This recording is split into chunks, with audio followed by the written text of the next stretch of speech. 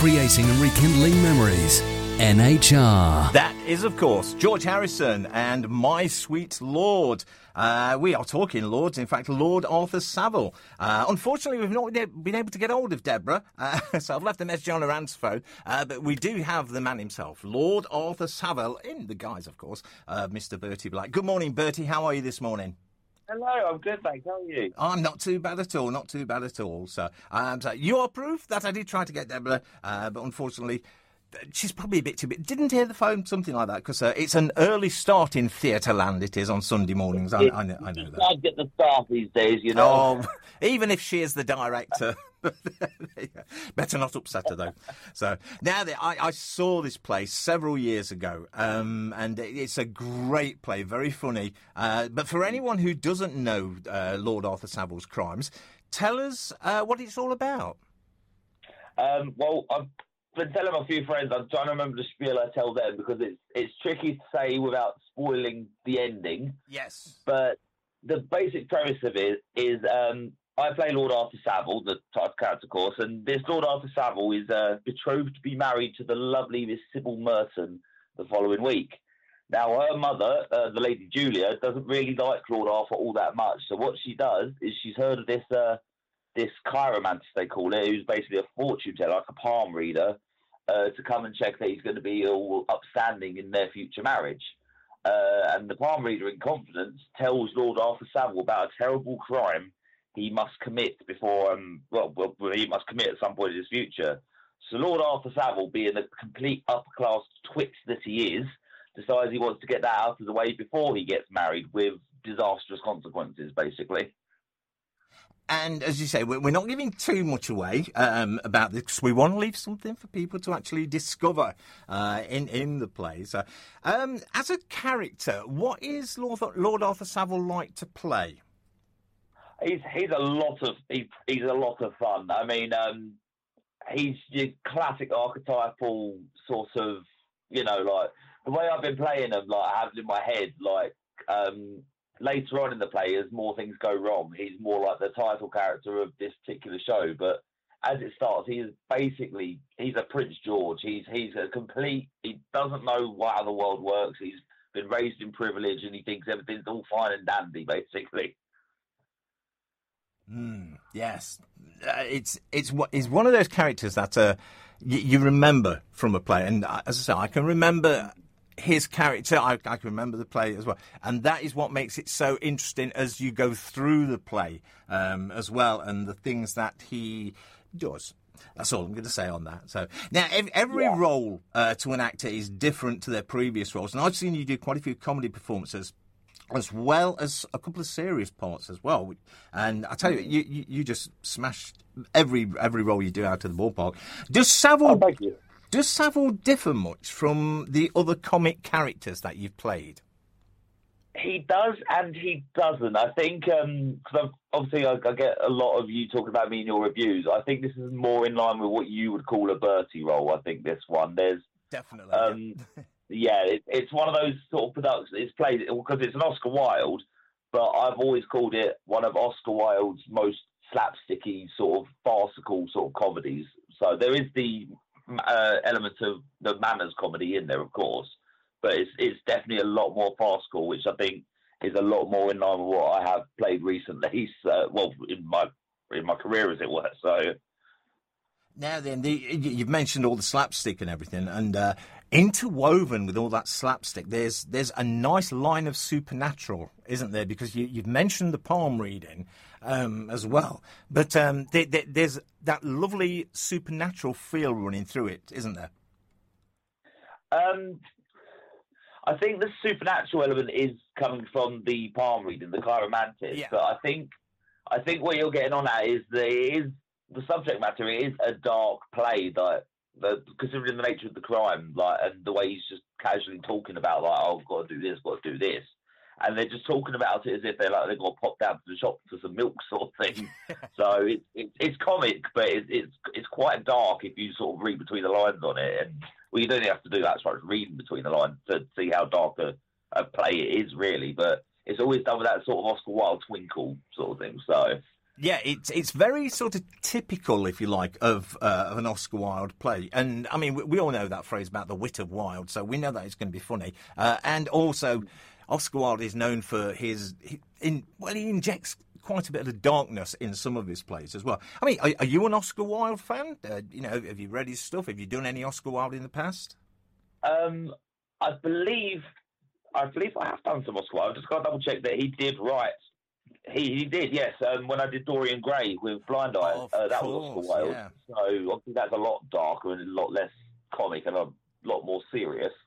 But there are some elements, like some of the characters in that, like Henry Wotton, who just sort of like completely satirises the whole sort of nature of like how like society was at the time. Whereas this, it's not like a character within it satirising it, like calling out how crazy like some of these sort of traditions are at the time. It's the comedy comes from seeing these characters sort of living up to those traditions, even if it means that some of the things they're doing are absolutely ridiculous, basically. So, didn't you? And I'm sure Oscar Wilde did The Importance of Being Earnest. Have you ever done Importance of Being Earnest? Yeah. I did Ernest as well. Yes, I forgot about that one. Yes, I played Algernon. That's right. Started last year as well. Yeah. So yeah, I mean, you've got quite a history with Oscar Wilde, so and it's great that he can write stuff that actors like yourself can really put forward because of that wit and because of your comedy background, really, and it just suits so well, doesn't it? Absolutely, yeah. I mean, what I would say is it's been fairly tricky for me, not only about the lead role and such as well, but one of the aspects of a lead role is like it can't just be like a comedy character all the way through. Yes, he's a comic character, but there are sort of like facets of the character where like sometimes have to be more serious and such. Whereas there's other characters in this production who are straight up like comedic characters who out comedy the main character, because obviously like you need these supporting characters to sort of bounce off of. I mean, there's one character played by Danny. He's a particular German person, and the way he plays him is the funniest thing I've seen. There's been moments on rehearsals where I've just had to sort of like stop and say, guys, give me a second, because he's brilliant. So, as I say, it's a great play, very funny, very witty, and of course there's a lot of substance with the characters that come along with that as well. Now, with it being a period drama, tell us a little bit about the costumes. Well, I'm finding out later today about my costume. I've had a few sort of options thrown up my way, but no, we've got tech rehearsal later with a bit of dress going on with that as well. And yeah, we've seen quite a few of the ladies' costumes, and there's no expense spared as it seems to be. So yeah, it's going to be fully period. The set especially. We had Chris Mercer and his dad. They were building some of the set. And they popped down to the last rehearsal, and it's this massive archway that they've been building, and it's crazy. So, I can't wait to see that. So, and I expect that Deborah is down there at the moment, overseeing everything, which is why she didn't probably hear the phone ring in. Yeah. But yeah, so what time's rehearsals for you then? Is it? Do you have time to sort of grab yourself dinner and get down there, or is it an early start for you? Normally, yeah. I mean, if I don't, then I'll just have a little quick chat when I get home. But yeah, I think more to the case because I've been going out playing my music afterwards as well. Yeah. So for me, I've sort of wound up everyone else in the car saying I have to go by this time, and I'm like, I feel bad because I need to rehearse. But at the same time, I'm like, I've got this booked. It's like Now, Oscar Wilde once described Savile as a man of common sense. That doesn't seem to fit in with some of the things that Savile does, which people will discover when they go down and see the play. In your mind, do you think that that's a decent quote? A man of common sense? Well, if you break that quote down, it's you think about what we mean by common sense. It's basically just like widely accepted procedure sort of thing. I think what Oscar Wilde sort of did was like not only did he sort of like write his plays following that procedure, but he also in doing so sort of took the mickey out of them. So I'd say there's probably an argument for and against, to be honest. So. See, the best thing is for people to go down there and just work it out in the mind, if that's if that's true. Yeah, precise.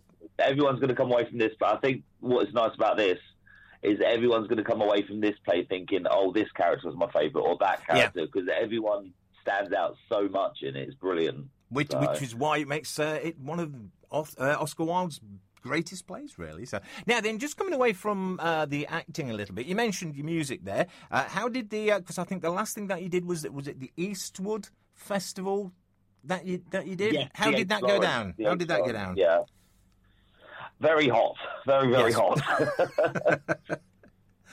So a really appreciative audience, I imagine, as well, because Eastwood's not. It's one of those areas of Nottingham that I've been to quite a few times, and it's not a massive area. So there's bound to be sort of really good community spirit. So were there sort of loads of people there? Because I know this festival was spread over quite a few venues. Did you sort of find that? Pubs and bars, yeah. Yeah. So was it a busy one? Because as I say, they've got a great community spirit there. It was great. It was like, as I say, it was warm, but everyone was sort of like coming out for the day. Like one of the venues that I didn't play, which is like the one that everyone wants to play, a place called the Dog and Parrot on the High Street in Eastwood, and it's you can't move in there as soon as when the event starts or when it ends. It's insane. So, which is great for a performer, of course. oh yeah, definitely. So, right, so. Lord Arthur Savile's Crimes. It's at the Burton Joyce Village Hall. It's on the 28th to the 30th of September. The tickets are £8. Where can people get these tickets from? Yes, so you can buy them online, as obviously a lot of things are online these days. You can get those online at Ticket Source. We also have them available in 3 different venues within Burton Joyce. So that's at Rhubarb's Cafe, which is just around the corner from the Village Hall. I know it. Yep, we've got them at the Willow Tree, and they are also at, hang on, let me double check this. We've also got them at Nola, which I believe is the deli, which is very, very central to Burton Joyce as well. So there you go, 3 places that you can get them, as well as getting them online. If you for a cup of tea or a cup of coffee and get your ticket at the same time. Oh, definitely. And I tell you what, the first one, is it the Rhubarb Cafe you mentioned, the first one? Or was it the deli? Yeah. That one there, as I say, is just round the corner. They do an amazing cheese and tuna melt. They do. Oh.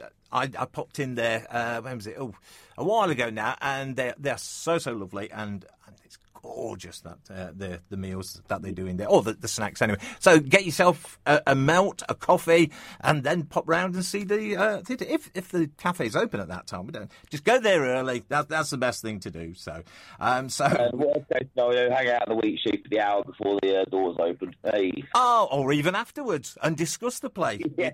You see, come to the house, we'll be going over there afterwards. We'll bring the whole of Burton Joyce together. So, and as you said, of course, you can get the tickets online, which is great because then you know you've got a ticket. Once you're in there, it's sort of sit where you like, isn't it? So just get in there and get the best seats. Say the best seats.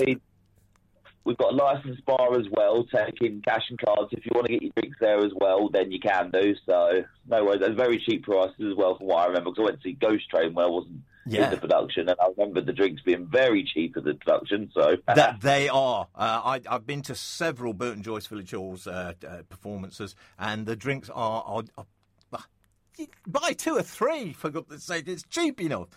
So go there, have a great night out. Lord Arthur Savile's Crimes, Burton Joyce Village Hall. There's not so much parking around there, but you will be able to find parking somewhere nearby, so don't worry about that. Oh, we'll make the party. We'll make the party. Yes, definitely. 28th to the 30th of September. It's down there. You can go see Bertie as Lord Arthur Savile and just have a great night out with that play, because it is wonderful. So thank you so much, Bertie, for telling us all about Lord Arthur Savile and his crimes as well. Go down, discover what those crimes are.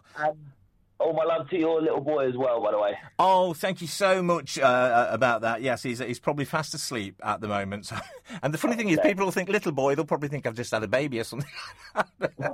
My 20-year-old. So so thank you so much for that. I'm so looking forward to seeing Lord Arthur Savile's Crimes. It is one of my favourite Oscar Wildes, and I am a massive Oscar Wilde fan. So and you are just going to smash it out the ballpark because Lord Arthur Savile.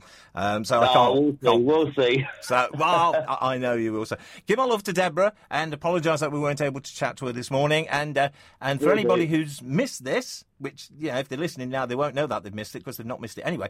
They can catch it on the podcast, and that'll be on there a little bit later on tonight. So cheers, Bertie. Have a great rehearsal this afternoon. See you soon. Did you know that Nottingham Hospital Radio is a registered charity? As a result, we rely on people like you to donate to it.